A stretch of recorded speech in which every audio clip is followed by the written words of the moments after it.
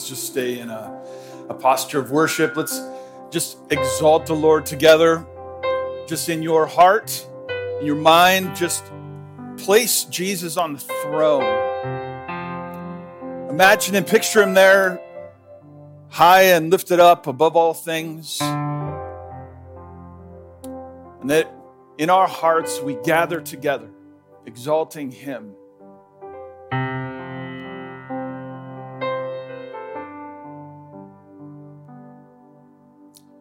I want you just to think about the many places in your life that you could give him praise and glory. And then just in your heart, just praise him and thank him for who he is and what he's done.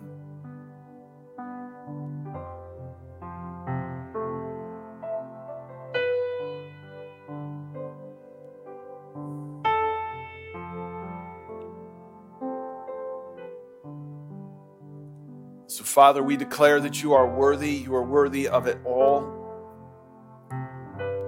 Everything that happens here in this place, every note that's played, every song that's sung, every word that's spoken, Father, you deserve the glory and the honor and the praise. So we come together as a church, we exalt you, we lift you up.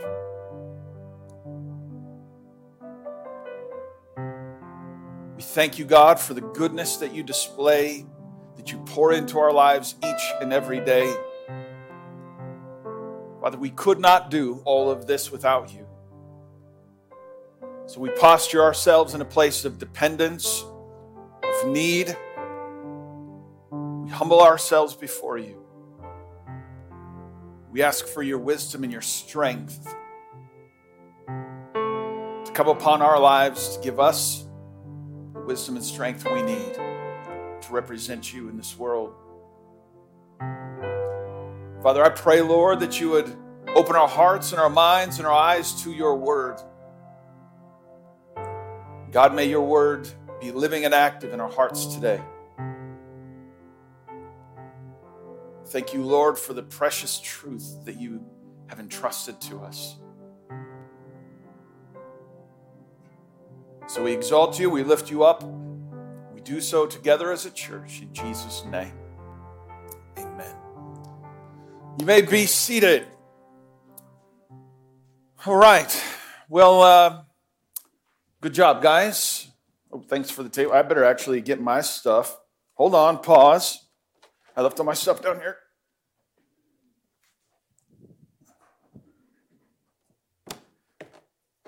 Can't go very far without this. All right. If you have your Bibles, open up to Psalm 51. We're starting a brand new message series today entitled Great Prayers of the Bible. But before we do that, I need to put you in a little pastoral headlock. Okay? So as you guys know, Ken was up here. He did the little host spot, and he mentioned that we have our vacation Bible school that is coming up in just a few weeks. And RVBS is one of the best, funnest, and most impactful things we do all year. We have roughly between 250 and 350 kids that will come through our doors on that Monday, Tuesday, Wednesday, and Thursday night. Many of those kids are not church kids. For some of those kids, this will be the only week in their life that they will hear the name of Jesus spoken, not in a curse word or a defamatory way, but they actually hear it in the context of worship and that God cares about them and loves them. So what we do here is such an important thing, but we cannot do it without volunteers. To take care of 300 to 350 kids, it takes roughly about 200 volunteers. And I was told by our VBS team that we were just running a little behind on volunteers. I said, well, why don't I take care of that? I'm going to put people in the pastoral headlock, and we'll just see if we can stir up some volunteers in our services today. Now, what I'd like to ask you to do, And I know this is, how many of you guys have ever used QR codes? I know you guys, when we mention this, but would you all get out your phones? This is okay. You can actually get your phone out during the service. Would you all just do this? I totally am playing you here. I'm putting you in the squeeze. But now I'm not saying you have to sign up. I just want you to get to the sign up page. I want you to know just how easy it is to do this. If you have your phone, all you have to do is open up your phone, your camera.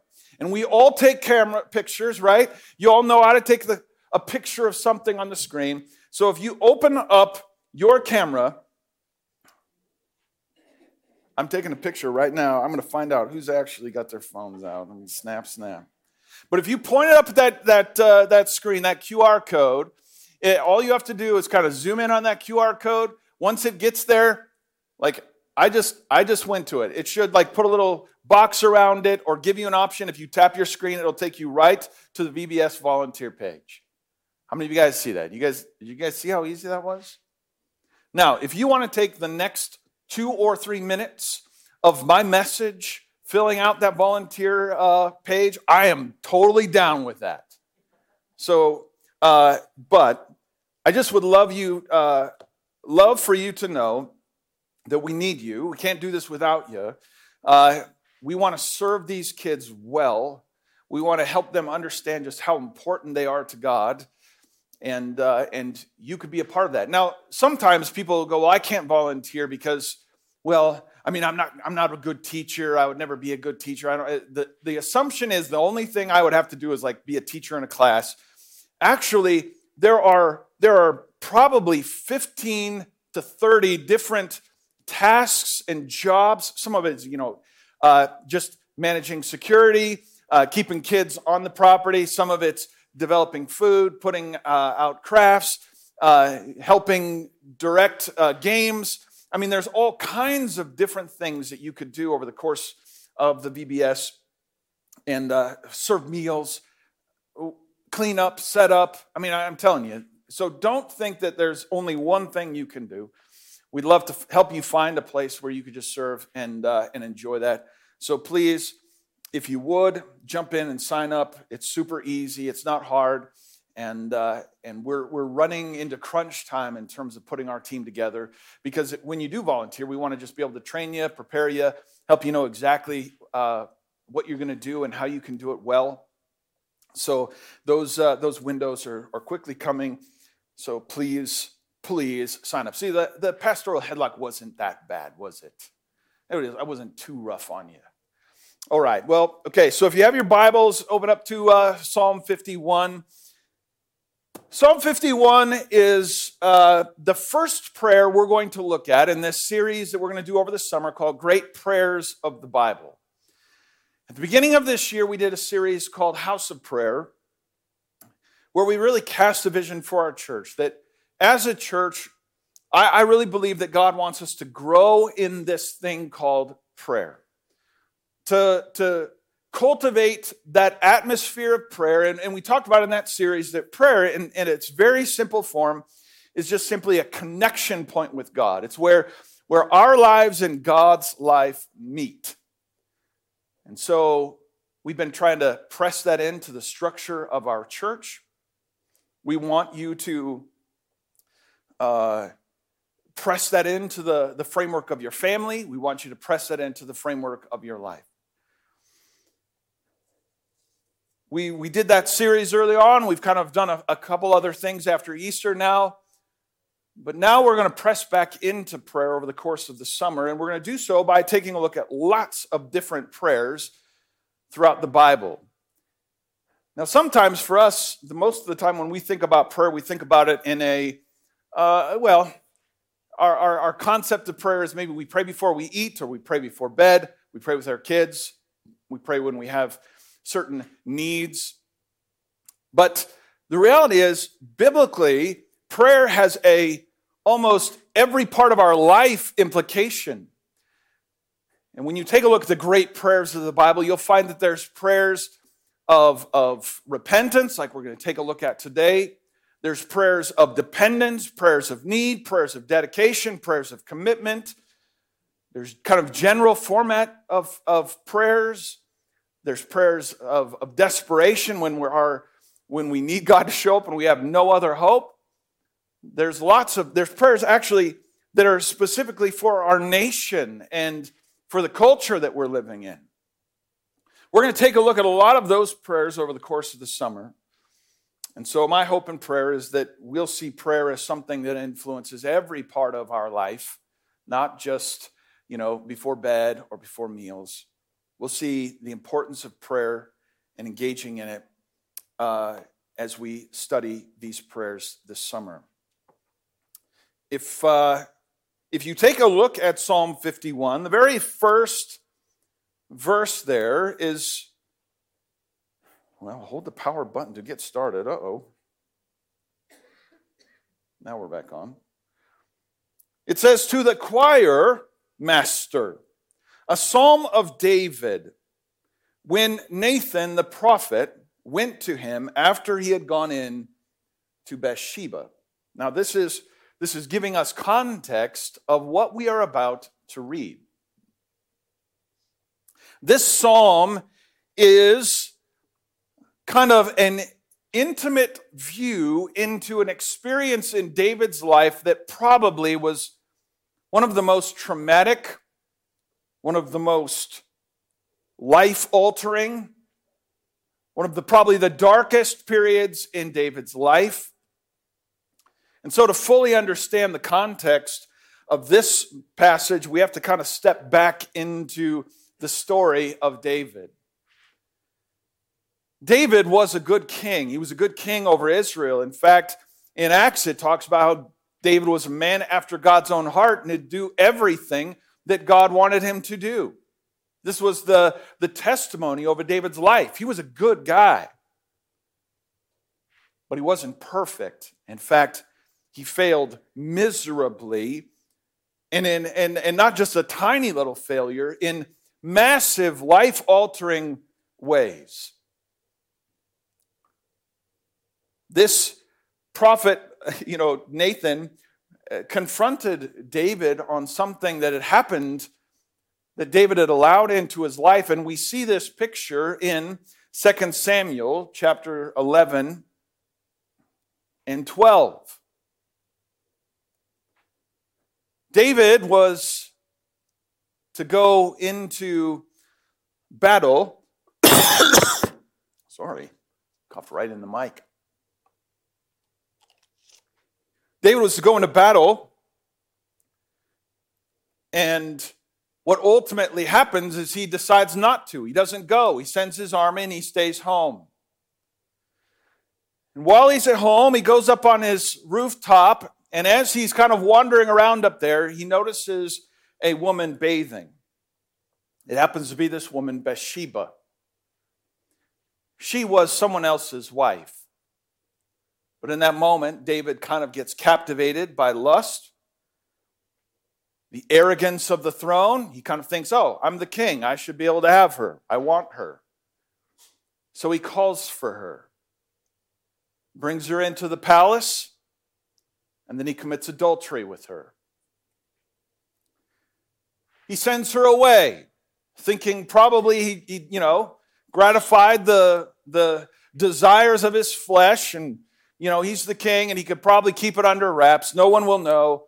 But then a few weeks later, he gets a little message from Bathsheba, "I'm pregnant." Now, this is a problem because Bathsheba's husband, Uriah, was in the military and he was deployed. And all of a sudden, now David knew that if Bathsheba's pregnant, then we've got a problem. Everyone's going to know what happened and whose that child is. So now I've got to cover this up. He tries several different things, none of which work. He tries to call her husband back from the army. He won't go home because he wants to be honorable to the other fellow soldiers that they didn't get to go home. So he doesn't return to his wife. He sleeps out in the courtyard there of the kingdom. So ultimately, David devises a scheme where Uriah dies. He sends Uriah to the front lines of the battle. He has the the commander pull back the forces while the fighting is going crazy and Uriah is slain. And then David steps in when Uriah, the news about Uriah is told to Bathsheba. She grieves and mourns. And then David steps in as kind of this compassionate king and takes her as his wife. And then kind of thinks he's got it all covered up. He's committed adultery. He's now deceived multiple people. He now is actually committed murder. He had this, guy killed to cover up his sin. You can imagine the kind of guilt that David was living with and the kind of fear that David was living with, knowing that this grievous act of sinfulness was on his account. And then we're just going to pick up in 2 Samuel chapter 12. Actually, I'll just read the last verse of chapter 11. And it says, "But the thing that David had done displeased the Lord." So David's thinking he's probably pulled this off and he's hidden it from everybody, but who has he not hidden it from? Here's the thing about sin, especially hidden sin. We often think that we can hide it from others. We think that no one knows. And yet, there's no way you can hide it from God. I remember listening to a speaker talk one time. He said, "It's amazing to me that men will do what men will do in the presence of God and God alone that they would never do in the presence of other people." And he was speaking specifically about internet pornography. He said, "Trust me, guys, God knows. He's there." But you think that you can pull this, just because your wife or friends, you'd never do that in public. You'd never do that around other people. But for some reason, we're okay doing that in the presence of God and God alone. It was a challenging thought. David here feels like I probably, I'm in the clear now. But he definitely was not in the clear. Because why? Because what he did was known to God and it was displeasing to the Lord. And so verse 1 of chapter 12. "And the Lord sent Nathan, the prophet, to David. And he came to him and said to him, 'There were two men in a certain city, one rich and the other poor. The rich man had very many flocks and herds, but the poor man had nothing but one little ewe lamb, which he had bought. And he brought it up, and it grew up with him and with his children. He used to eat of his morsels and drink from its cup and lie in his arms, and it was like a daughter to him. Now there came a traveler to the rich man, and he was unwilling to take one of his own flocks or herd to prepare for the guest who had come to him. But he took the poor man's lamb and prepared it for the man who had come to him.'" Okay, so we get the story here. Nathan shows up before King David. And he has a story to tell. There's a rich man and a poor man. The rich man has plenty. He has all kinds of flocks and herds, and he's got abundance. The poor man barely has anything. And with the very little that he has, he goes and buys a sheep, and he cares for that sheep like it's one of his own daughters. Raises it up in the family. Cares for it, lets it eat out of its plate, drink out of his cup, sleep in his bed at night. This is a precious, precious sheep. But when a guest comes, which would be customary in their culture, if a guest would come, you'd prepare a meal for him. And so This rich man didn't want to spend his flocks and his herds to serve his guest. So he sends his servant. They snatch this poor man's precious lamb, and they slaughter it and kill it and serve it at his own pleasure. How does that story set with you? It kind of develops a little bit of rage in us. It's unfair. How could someone be so uncaring, so thoughtless, so uncompassionate, so selfish? And that same feeling that's in our heart when we hear this story is the same feeling that rises up in David. And so it says David's anger was greatly kindled against the man. And what does it say? And he said to Nathan, "As the Lord lives, the man who has done this deserves to die. And he shall restore the lamb fourfold because he did this thing and because he had no pity."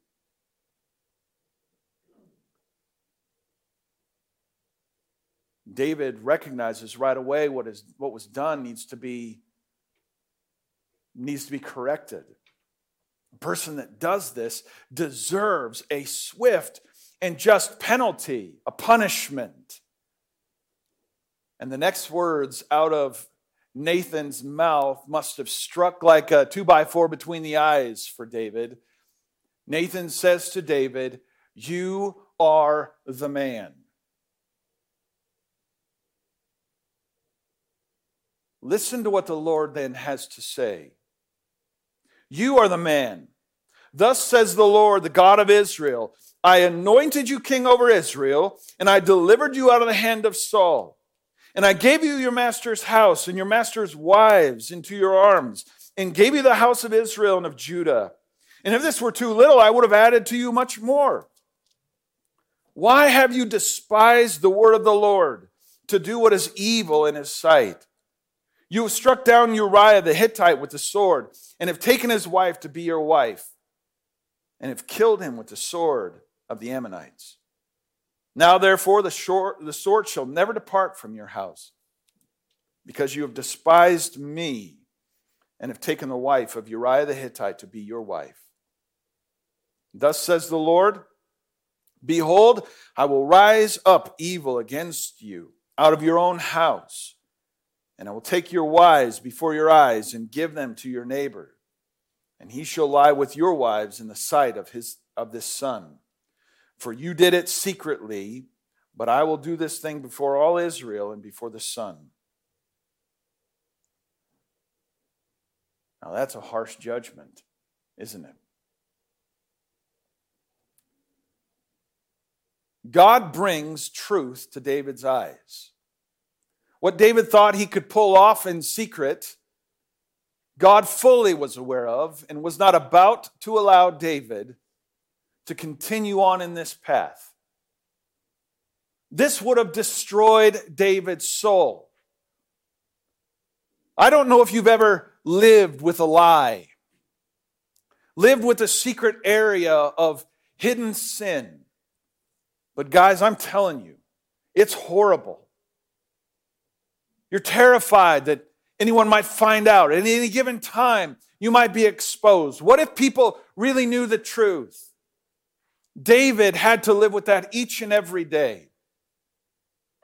It was destroyed. It was like a cancer slowly destroying his soul. But not only that, but if David at all got the idea that he could actually act this way and there were no repercussions, what could he have done? He could have done even more damage, not only to himself, but to his family and to the nation.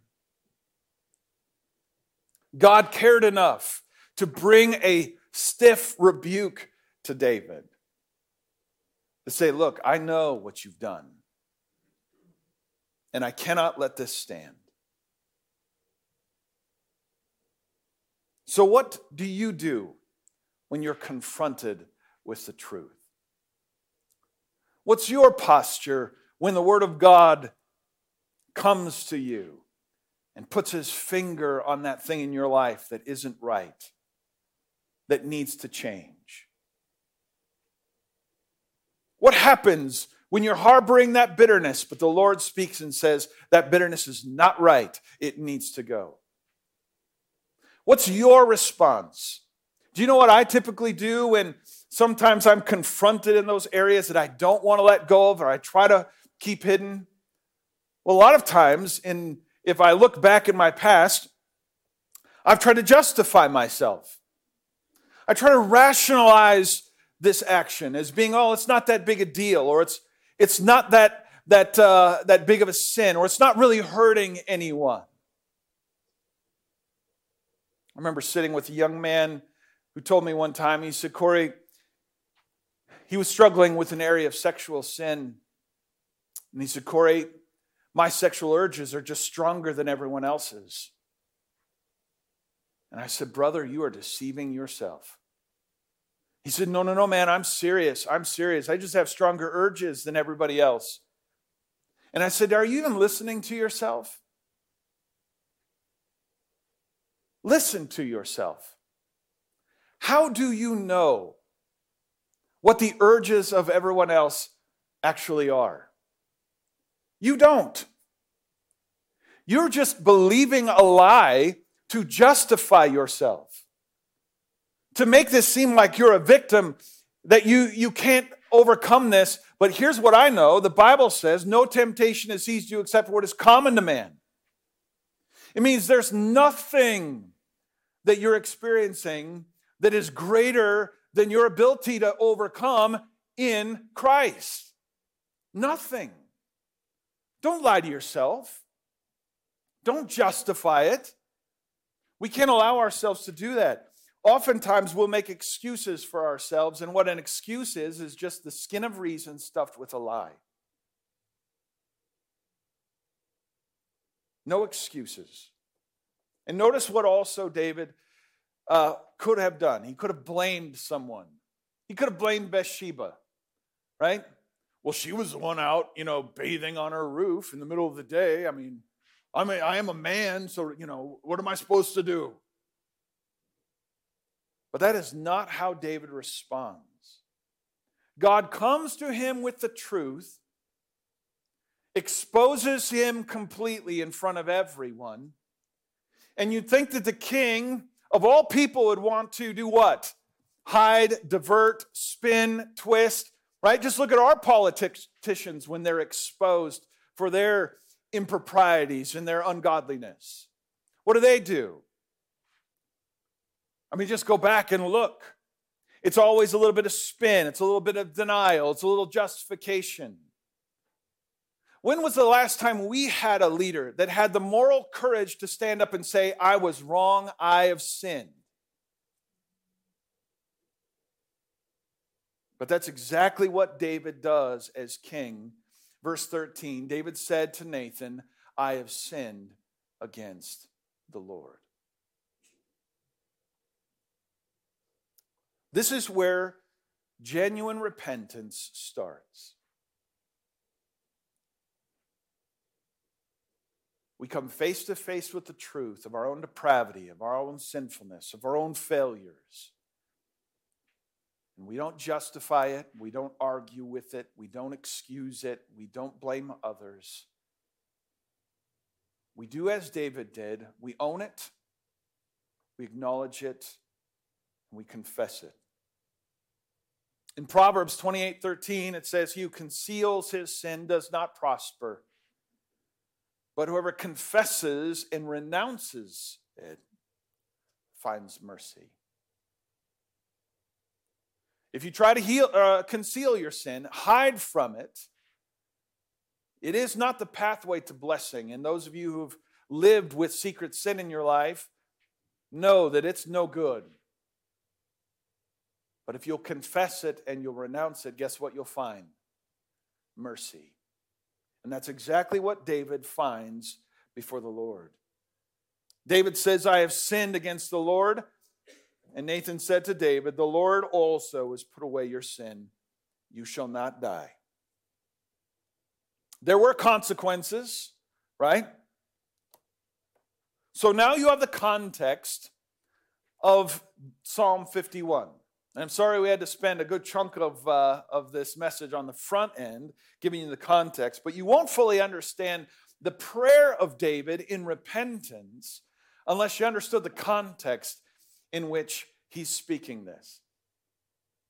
The king of all the nation is getting called out for adultery and murder in front of everyone.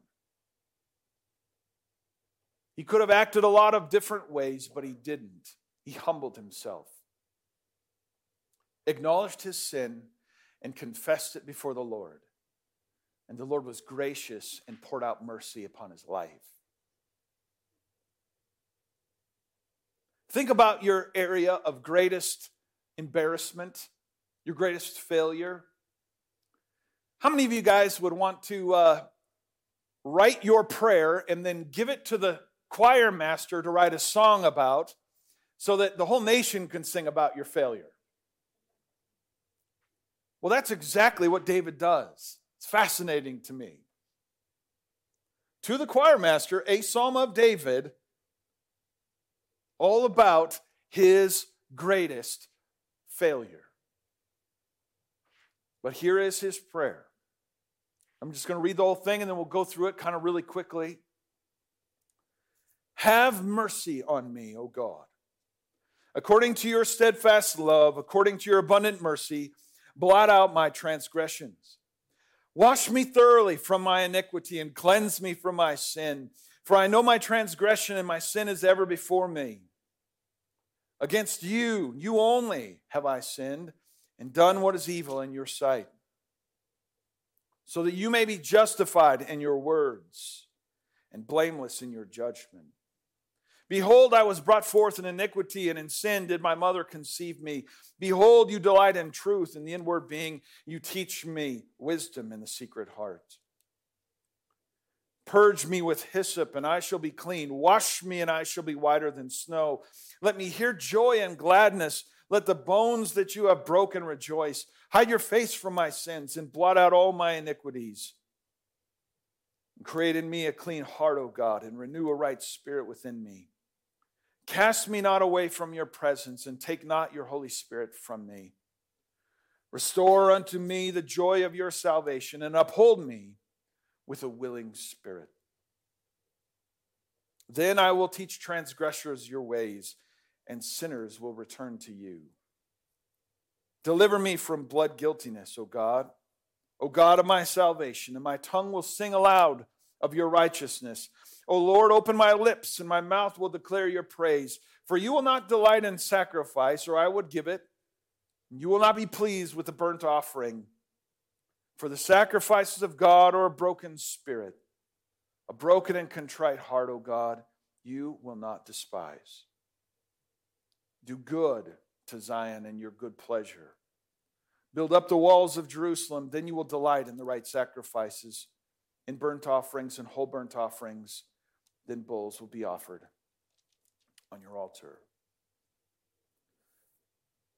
A prayer of repentance, repenting of his deepest, darkest, biggest failure, being exposed in front of everyone. But he navigates it not politically. He navigates this before the Lord.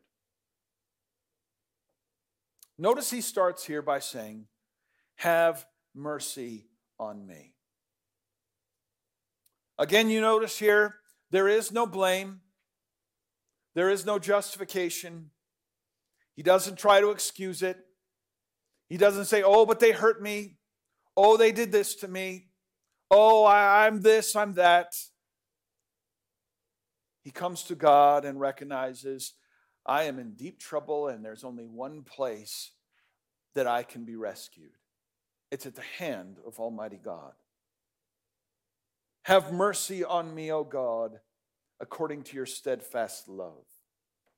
You see, it's in the midst of his greatest failure that David remembers the steadfast love, the steadfast goodness of the God over his life. What is often a temptation in our greatest failures is to think that God will hate us, He'll never forgive us. He could never redeem that situation. He could never overcome that situation. It's too big. It's too dark. It's too much of a failure. And so I don't bring it to God. I hide from it. I don't navigate this with the Lord. I pretend as if it's impossible to deal with because I don't have a confidence in the goodness of God. Guys, let me tell you, I think this psalm is in the scripture so that you and I will know. I don't know any of us that have had a guy killed to cover up an adultery. I don't know any of us in that room has got kind of such a grievous sin as that. And if David can find mercy from the good and loving God over his failure, that means that you and I can find grace and mercy from God in our greatest need. Have mercy on me, O God, according to your loving kindness. According to your abundant mercy, blot out my transgressions. When he gets to verse 3, what does he say? For I know my sin. For I know my transgression. My sin is ever before me. Isn't this exactly how it is when we live with secret sin in our life? We know it's there. We can't escape it. It haunts us. You can imagine how David was constantly wondering which servant would possibly know. What's the rumor? What are they talking about? What if someone said something? What if Bathsheba let this out? What am I going to do to try to cover up my tracks? And then when it's found out she's pregnant, now what do I do? And the anxiety and the fear. Whoever conceals his sin does not prosper, right? David here acknowledges, my sin is always in front of me. This haunts me. It ruins my life. It destroys me. I want to get rid of this. No matter how hard he tried to hide, he couldn't. Then he says this, against you and you only have I sinned. Against you and you only have I sinned. Now at first, I looked at this and I'm like, holy cow. David has hurt a ton of people in his actions. He sinned against Bathsheba. He sinned against Uriah. He sinned against his family and his wives. He sinned against the whole nation by being improper and ungodly and immoral. But David here acknowledges he understands ultimately where his heart was. That this ultimately was an act of rebellion.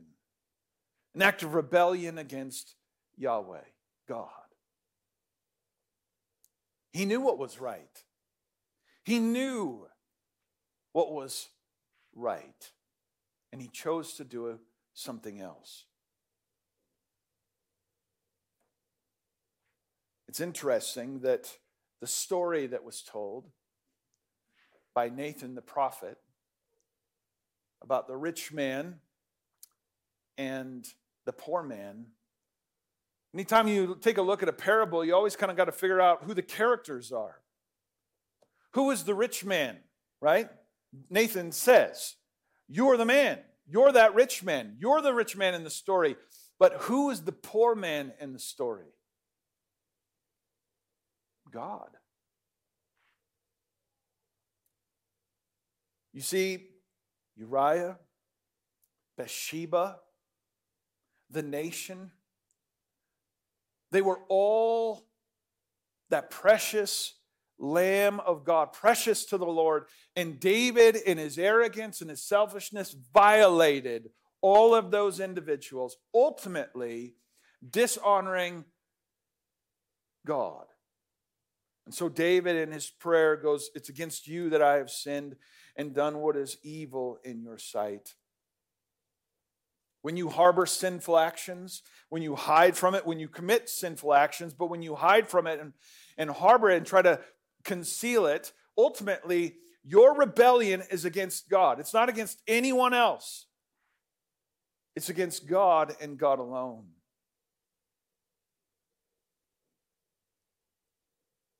And then says, well, you're justified, right? Against you and you only have I sinned and done what is evil in your sight, verse 5 or verse 4, so that you may be justified in your words and blameless in your judgment. David here says, whatever your judgment is, I deserve it.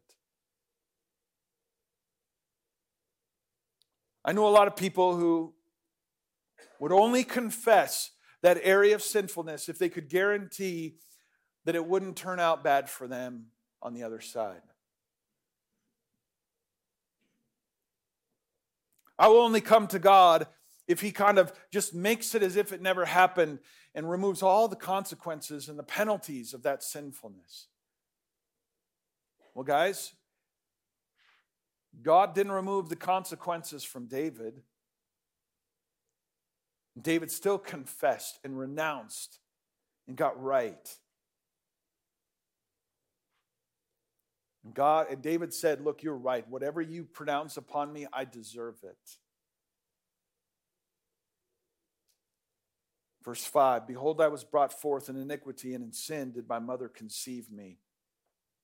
At first, when I read this, I thought David was kind of bringing a justification into the place. Like, well, I am only human. I was born into sin. I have this sin nature. But what I think David actually is doing is actually acknowledging in his own heart that he knew he was sinful. He just didn't allow that to become a big enough issue for him that it would cause him to be more wary about the temptation that he was going to face. I wrote here in my notes that David in a lot of ways was saying, my nature is sinful, and had I been more aware of this and more present about this, I would have been more diligent against temptation. But he wasn't. He let his guard down. And ultimately, it was why he fell into sin. Behold, verse 6, behold, you delight in truth in the inmost being. You teach me wisdom in the secret place. David says, God, you want truth at every part of me. It should challenge us with the question, are you being honest with God in your life? Are you being honest with God? I can tell you right now, in this room today, there are individuals that have things in their life that they have yet to bring to the Lord, and you are harboring a secret sin. The Lord's putting His finger on that stuff today. I know it. And He's inviting you not to conceal it any longer, but to do what? To confess and renounce it. To have the courage of David that says, I have sinned before the Lord. I am not going to continue down this path. I'm going to be honest and truthful. Because why? Because God desires truth in the inmost being. That's what God desires for me. It's the pathway of life. It's wisdom. So what do we do when we have that? Well then, verses 7 through 12 give us the pathway. Verse 7, purge me with hyssop, and I shall be clean. Wash me, and I shall be whiter than snow. What is David's request? I come, I confess, and now I'm before you, but I can't clean myself.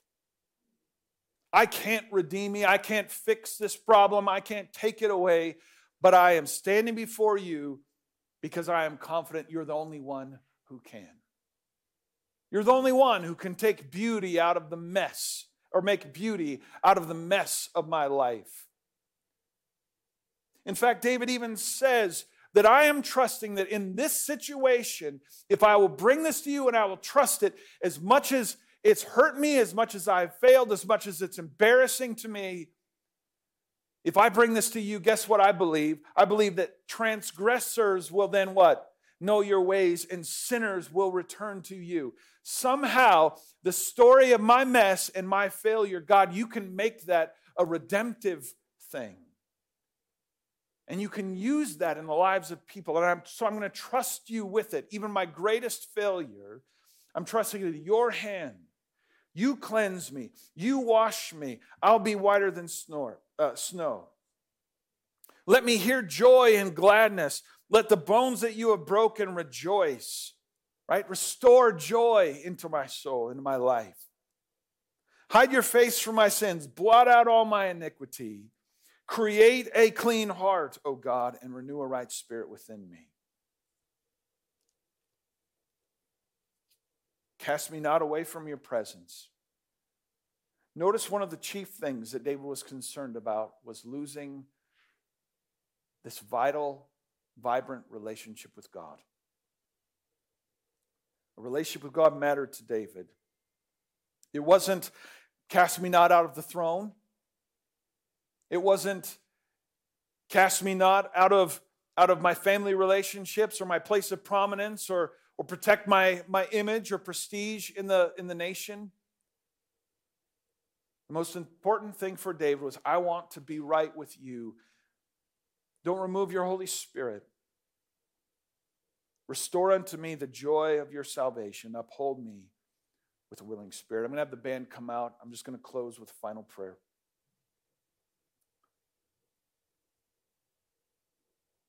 But remember Proverbs 28:13. Whoever conceals his sin does not prosper, but whoever confesses and renounces them finds mercy. With every head bowed and eye closed, I'd like to just invite you, over the course of this message, maybe the Holy Spirit has been speaking to your heart about areas of secret sin. Let me challenge you not to leave this place today without confessing and renouncing that area, bringing it to God, asking Him for the grace and mercy that only He can give, and following David's pathway of repentance, of humbling himself in honesty and truth.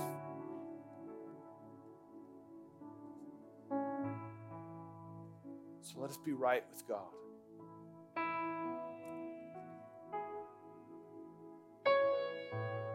So, Father, we come to you with humble hearts.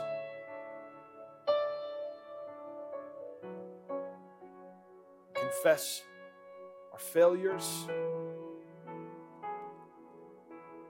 Confess our need.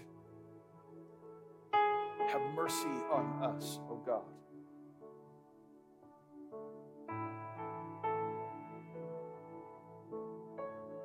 Cleanse us of our sin. Wash us so that we might be white as snow. Only the blood of Christ can do this. So we pray, Father, for your grace and mercy to cover those areas that we so desperately need of you. And so, Father, we pray as David prayed, create in me a clean heart and renew a steadfast spirit within us. We trust you, O God. Commit all of this into your hands. We pray this in Jesus' name. Amen. Will you stand with us as we close?